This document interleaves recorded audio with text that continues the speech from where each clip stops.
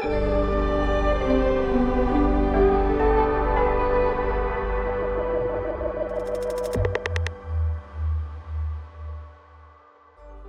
vás u nového dílu podcastu Redneck o americké politice ze spoda i z vrchu. Dnes jsem trochu nachcípaný, možná je to i trochu slyšet, za což se případně omlouvám. A vzhledem k tomu, že jsem trochu unavený i z hodně závažných událostí posledních týdnů, rozhodl jsem se dnes pro odlehčenější díl a vrátit se k příběhu kongresmena George Santose.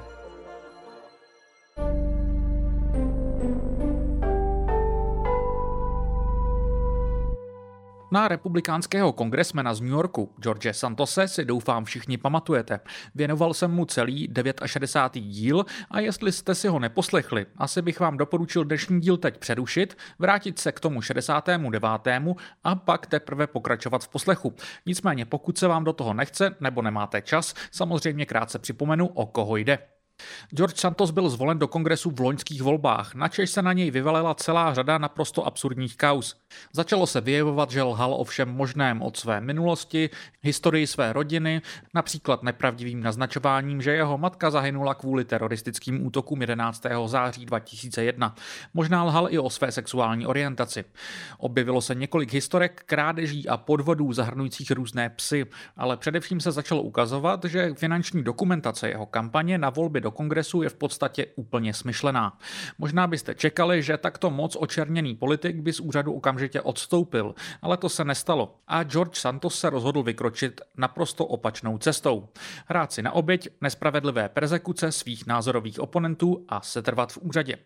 Možná byste také čekali, že když to neudělá on, udělají to za něj jeho straničtí kolegové. Jenže jak máte z letošních Rednecků doufám zaryto v paměti, republikáni mají ve sněmovně reprezentantů jen velmi těsnou většinu, která jim už tak způsobuje mnoho problémů. Představa, že by v takové situace odstřelili vlastního spolustraníka, u jehož okrsku opravdu není jisté, že by v něm znova zvítězili, byla naprosto nepřípustná. Zatímco mnozí demokraté byli pro vyvolání hlasování o vyloučení Santose z Kongresu, nebyl jich dostatek. I někteří demokraté se totiž obávali precedentu, který by takové vyloučení ustanovilo. Konkrétně demokratický kongresmen Jamie Raskin vyloženě řekl, že se mu nelíbí představa vyloučení člena sněmovny na základě, cituji, intuice, bez pravomocného rozsudku, nebo alespoň bez jednoznačného výsledku vyšetřování sněmovního etického výboru. Vzhledem k tomu, že vyloučení kongresmena musí být schváleno 2/3 většinou v komoře, tento plán spadl pod stůl. To se ale teď změnilo.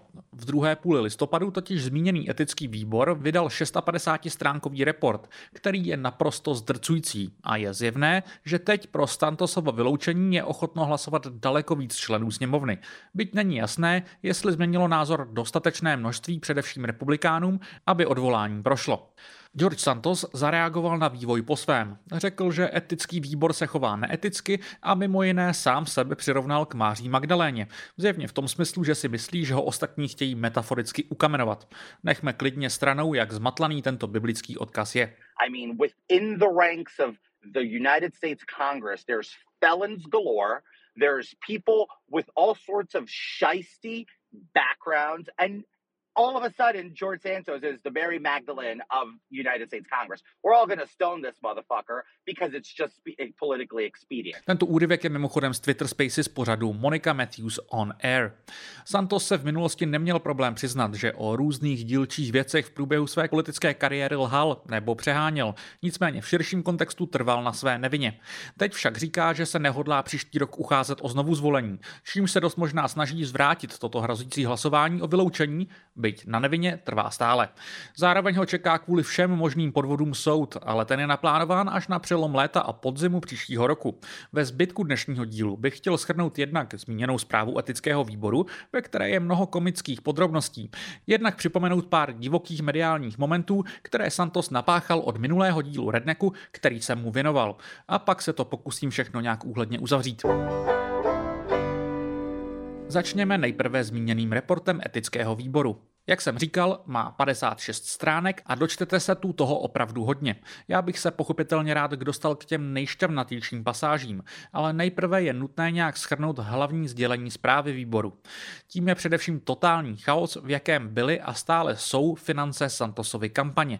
Nejzávažnějším obviněním je tu především série z velké části fiktivních půjček, které měl Santos své kampani poskytnout, respektive měl jen tvrdit, že je poskytnul.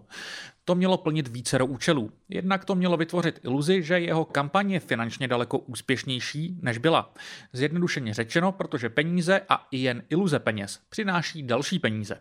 Zároveň to hrálo roli v tom, že jakkoliv na externí dary pro kampaň jsou ve Spojených státech nastaveny určité limity, tak ze svých zdrojů může kandidát teoreticky své kampani takto poskytnout v podstatě jakoukoliv sumu. Musí to samozřejmě pečlivě vykazovat a dokládat, ale právě Santosův příklad jasně ukazuje, že než se vše rozplete, může být dávno po volbách. V tuto chvíli jsou časově blíž příští volby do Kongresu, než ty, ve kterých Santos vyhrál. No a pak je tu samozřejmě pro Santose příjemný faktor, že tyto půjčky může sám sobě z jiných kampaňových peněz splácet. To přesně důkladně popisuje zpráva výboru. Santos několikrát uvedl, že poskytl své kampani půjčku, pro což nicméně nejsou žádné doklady a velmi pravděpodobně se tak reálně vůbec nestalo. Nicméně pak se vyplácel de facto splátky za tuto půjčku. To vše se dělo v kontextu toho, že právě zneužívání peněz vybraných na kampaň jsou jedno z hlavních obvinění vůči Santosovi. Právě tyto fiktivní půjčky proto byly zjevně jedním z hlavních nástrojů. Dle 2 tabulek kompilující data o půjčkách, které jsou v reportu k nalezení, sice měl Santos skutečně své kampani půjčit asi $2000, tedy v přepočtu přibližně 44 000 korun, ale zpátky vyplatit si měl přes $31 000. Tedy téměř 700 000 korun. Report také uvádí, že přes velký údajný obrat kampaně v ní neustále chyběly peníze, mimo jiné na vyplácení mezd. Dle zprávy například jeden zaměstnanec čekal na vyplacení 8 měsíců. Velmi ostrá slova v reportu najdete také ohledně Santosovy údajné ochotné spolupráce. Cituji. Ačkoliv reprezentant Santos prostřednictvím svého právního zástupce před vyšetřovacím podvýborem i v médiích tvrdil, že bude plně spolupracovat, byla to další lež. Po celou dobu této záležitosti se reprezentant Santos vyhýbal přímým žádostem vyšetřovacího podvýboru o informace. Omezené odpovědi, které poskytl, obsahovaly podstatná zkreslení, která dále rozvíjela nepravdy, jež uvedl během své kampaně v roce 2022. Konec citace. Klíčová je pro zprávu výpověď účetní kampaně Nancy Marks, která na rozdíl od Santose s úřady spolupracuje. Do finančních machinací v rámci kampaně měli dle mnoha ostatních zaměstnanců plně vidět jen právě oni dva. A Santos a Marks opakované výhrady ostatních zaměstnanců vůči finančnímu chodu kampaně měli pravidelně odpálkovávat. Santos obecně viní za veškeré nesrovnalosti ve finančních reportech právě Nancy Marks a od její kooperace úřady se pochopitelně snaží sám sebe vykreslit jako její oběť. Předtím, než vše propuklo, měli mít podle některých zaměstnanců kampaně ale velmi blízký až sourozenecký vztah. Podle výpovědi Marks mimo jiné také Santos nahlásil úřadům seznam donorů své kampaně, o kterém věděl, že obsahuje nepravdivé údaje. Teď už ale k tomu, za co měly být peníze utráceny, na což se jistě těšíte. Mě hodně pobavily výdaje za pobyty v mekách amerického gamblingu, v Atlantic City a Las Vegas. Ani v jednom z těchto měst neměly být pobyty jakkoliv spojeny s kampaní. Podle jednoho ze Santosových podřízených Santos rád hraje hlavně ruletu. O Las Vegas měl prý zaměstnancům své kampaně tvrdit, že tu byl vlastně na líbánkách. Pak jsou tu výdaje na kosmetické zákroky. Jsou tu například 2, každý okolo $1500, které byly dokonce ve výkazech pro federální volební komisi zaneseny prostě jako Botox. Jeden z podniků s názvem Mirza Aesthetics a druhý z Virtual Skin Spa. Jeden z bývalých zaměstnanců řekl vyšetřovacímu podvýboru, že ho Santos jednou prostě vzal sebou na botoxovou terapii, když se poblíž konala předvolební akce. Pak jsou tu výdaje na splácení Santosových kreditek nebo horentní sumy za módu a nejrůznější doplňky z obchodů jako Hermes, Sephora a další. Další více než 3000 měla jeho kampaň utratit za luxusní Airbnb v Hamptons. Existují tu záznamy o nákupech bot Ferragamo za $1000, o výběrech $100 přímo v kasínu a platby Santosova osobního nájmu. Aby toho nebylo málo, jsou tu dokonce výdaje na OnlyFans, tedy pro ty z vás, co neví, de facto takový pornografický Patreon. Aby toho nebylo málo, Santos do médií ještě nedávno vůbec popíral, že by v té době věděl, co služba OnlyFans je. Speaking of peel, is it true that you have an OnlyFans page and you can peel a banana with your feet? I don't have one, and it's, you know, I'll indulge you this. I just discovered what OnlyFans was about 3 weeks ago when it was brought up in a discussion in my office. What do you think? And I was oblivious to the whole concept. Nevím, jestli to šlo pochytit, ale i moderátorka Fox News tady na konci utrousí něco v tom smyslu, že prostě Santos nedokáže říkat pravdu. Poslední věc z reportu, kterou bych chtěl zmínit, je historka o takzvaném vulnerability reportu, což je zpráva, kterou jsem myslím zmiňoval i v předchozím Santosovském díle. Tu vypracoval jeho tým a měla shrnovat slabiny, na které očekávali, že jeho političtí soupeři mohou útočit. Jako klíčová tu byla uvedena absence důkazů, že skutečně vystudoval školu, kterou tvrdí, že vystudoval. Pak také otázky ohledně toho, jak mohl své kampani poskytnout $80,000 v roce, kdy na daních přiznal příjem jen 55,000. Nebo absenci jakéhokoliv významného investičního portfolia v kontrastu s jeho chvástáním o své profesní minulosti.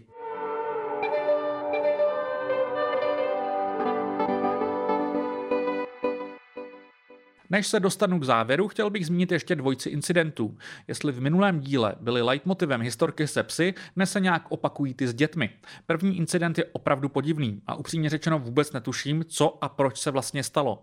Některé jednotlivé části samo o sobě ještě nejsou zas tak podivné, ale dohromady je to opravdu bizarní.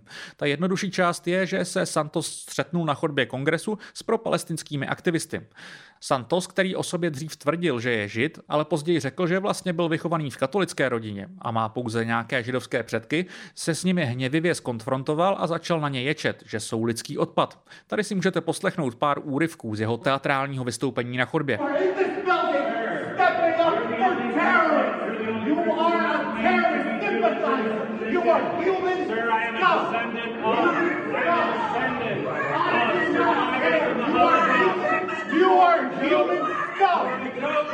And the next time he tries to accost me with a child in my hand, I want him out of here. He's an animal. I am holding a child. He is a fucking terrorist sympathizer. Who? You can go look at the video. Mr. Santos, who? What happened? Mr. Santos, who? The gentleman back there is a terrorist sympathizer that has no business in this building. Můžu vás ujistit, že kdybyste tato videa jen neslyšeli, ale i viděli, nebudete o moc moudřejší. Co jste v nich možná zvládli pochytit, je, že tu Santos říká, že byl aktivisty skonfrontován v momentě, kdy držel v náručí malé dítě. To je pravda, ale co to bylo za dítě a proč ho proboha Santos nesl, to už zas tak jasné není. Podle deníku New York Post měl Santos říct krátce před divokou potyčkou bývalému předsedovi sněmovny Kevinu McCarthymu, že se jedná o dítě někoho z jeho asistentů. Reportér New York Sunu k incidentu tweetoval: George Santos právě opustil kancelář Tima Burchetta s dítětem v náruči. Na otázku, zda je to jeho dítě, odpověděl: zatím ne. Musím říct, že takovéhle historky opravdu přitahuje jen Santos. Další příběh řekl Santos v říjnu deníku New York Times. Podle kongresmena měla nedávno zmizet jeho 5letá neteř z hřiště v Queens a o necelou 3/4 hodinu později měla být podle něj nalezena po boku 2 mužů čínského původu. Santos to New York Times neřekl úplně naplno, ale naznačil, že si myslí, že se jeho neteř pokusila unést čínská komunistická strana. Reportéři New York Times se na incident vyptávali newyorské policie, která ale naznačila, že ani tato historka není pravdivá a že tu nejsou žádné důkazy o pokus o únos, natož pak o zapojení čínských komunistů. Jak to teď se Santosem bude? O znovu zvolení se neuchází. Předpokládám, že by stejně prohrál a soud bude až příští rok. Teď je otázka, jestli do té doby vůbec se trvá v Kongresu. Je nutné podotknout, že to rozhodně nevypadá, že by sám chtěl odstoupit. Na tom zpráva etické komise nic nezměnila, možná naopak. Přímo vyloučeno bylo v průběhu americké historie ze sněmovny jen 5 kongresmenů. 3 z toho během občanské války. Zbylí 2 v letech 1980 a 2002 a oba byli předtím odsouzeni. V tomto ohledu by tedy Santos byl první takto vykopnutý kongresmen. Ale faktem je, že Santosův případ je v mnohém bezprecedentní. Ano, je tu stále faktor toho, že někteří kongresmeni nechtějí otvírat Pandořinu skřínku vylučování neodsouzených kolegů, ale zpráva etického výboru jim dává trochu jistoty. Ano, republikáni mají stále velmi těsnou většinu, ale nové stranické vedení ve sněmovně se zdá být variantě zbavení se Santose otevřenější. Navíc na ně tlačí velká část zbytků newyorské republikánské delegace, především ti z volebně těsných okrsků, kteří se obávají, že příští rok prohrají volby, pokud proti Santosovi nezakročí. Kauza Santose mi přijde fascinující jednak tím, že zároveň nejde popřít, že se táhne opravdu dlouho. I v tom kontextu, že velká část Santosových prohřešků je známá už asi rok, tedy déle, než Santos Kongresu skutečně slouží. Zároveň ale vlastně není moc představitelné, že by cokoliv mohlo proběhnout o moc rychleji. I v jiných případech by totiž asi kolegové váhali a čekali na jasnější rozsudek. Santos se prostě asi zapíše do historie jako jeden z lidí, co si dali takový speedrun ve vypakování ze sněmovny. Vlastně ale moc nevím, jak moc to jemu samotnému bude vadit. Santos zjevně toužil hlavně po záři reflektorů. Nasvědčují tomu úryvky z dnes vycházející biografie Santose s názvem The Fabulist, nebo alespoň z těch, které se ke mně zatím dostaly. Zároveň je to zjevně patologický lhář, který začal mnohé za poslední rok fascinovat a vlastně bych byl trochu překvapený, kdyby z očí veřejnosti i po odchodu z Kongresu zcela zmizel. Hlasování o jeho vykopnutí může přijít v podstatě kdykoliv. Možná už když tento díl budete poslouchat, někdo z jeho kolegů se nové hlasování o vyloučení pokusí vyvolat. Santos sám sobě moc šancí nedává.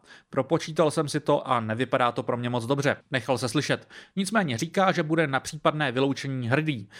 Mezitím se snaží kopat všemi směry, ale tak asi nikdo nečekal, že Santos odejde v tichosti.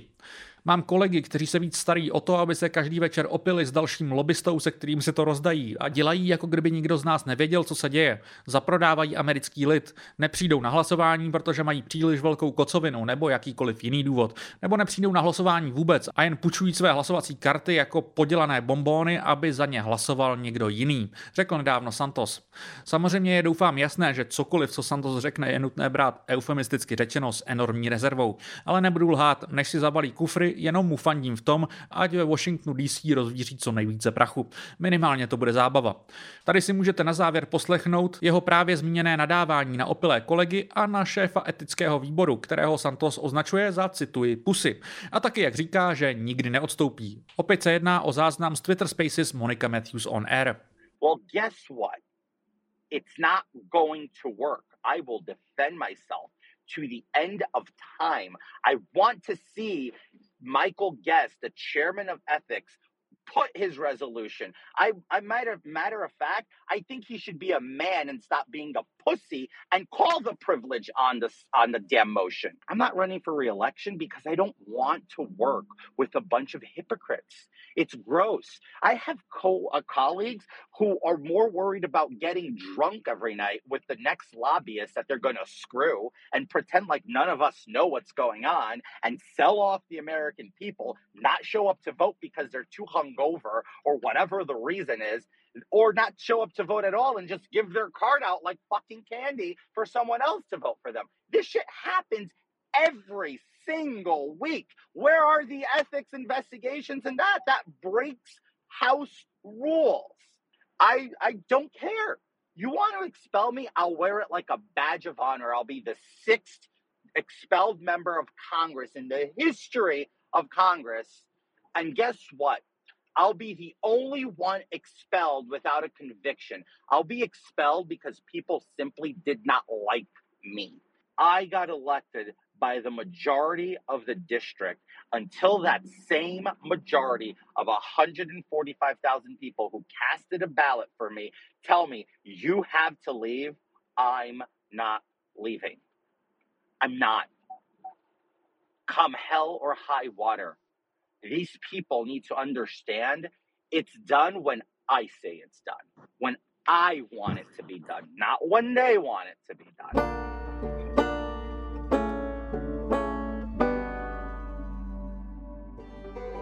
Díky, že jste dnešní díl doposlouchali až do konce. Redneck nyní vzniká primárně pod hlavičkou redakce serveru Voxpod. A pokud chcete vznik tohoto podcastu podpořit, můžete tak nejsnáze udělat právě na serveru voxpod.cz.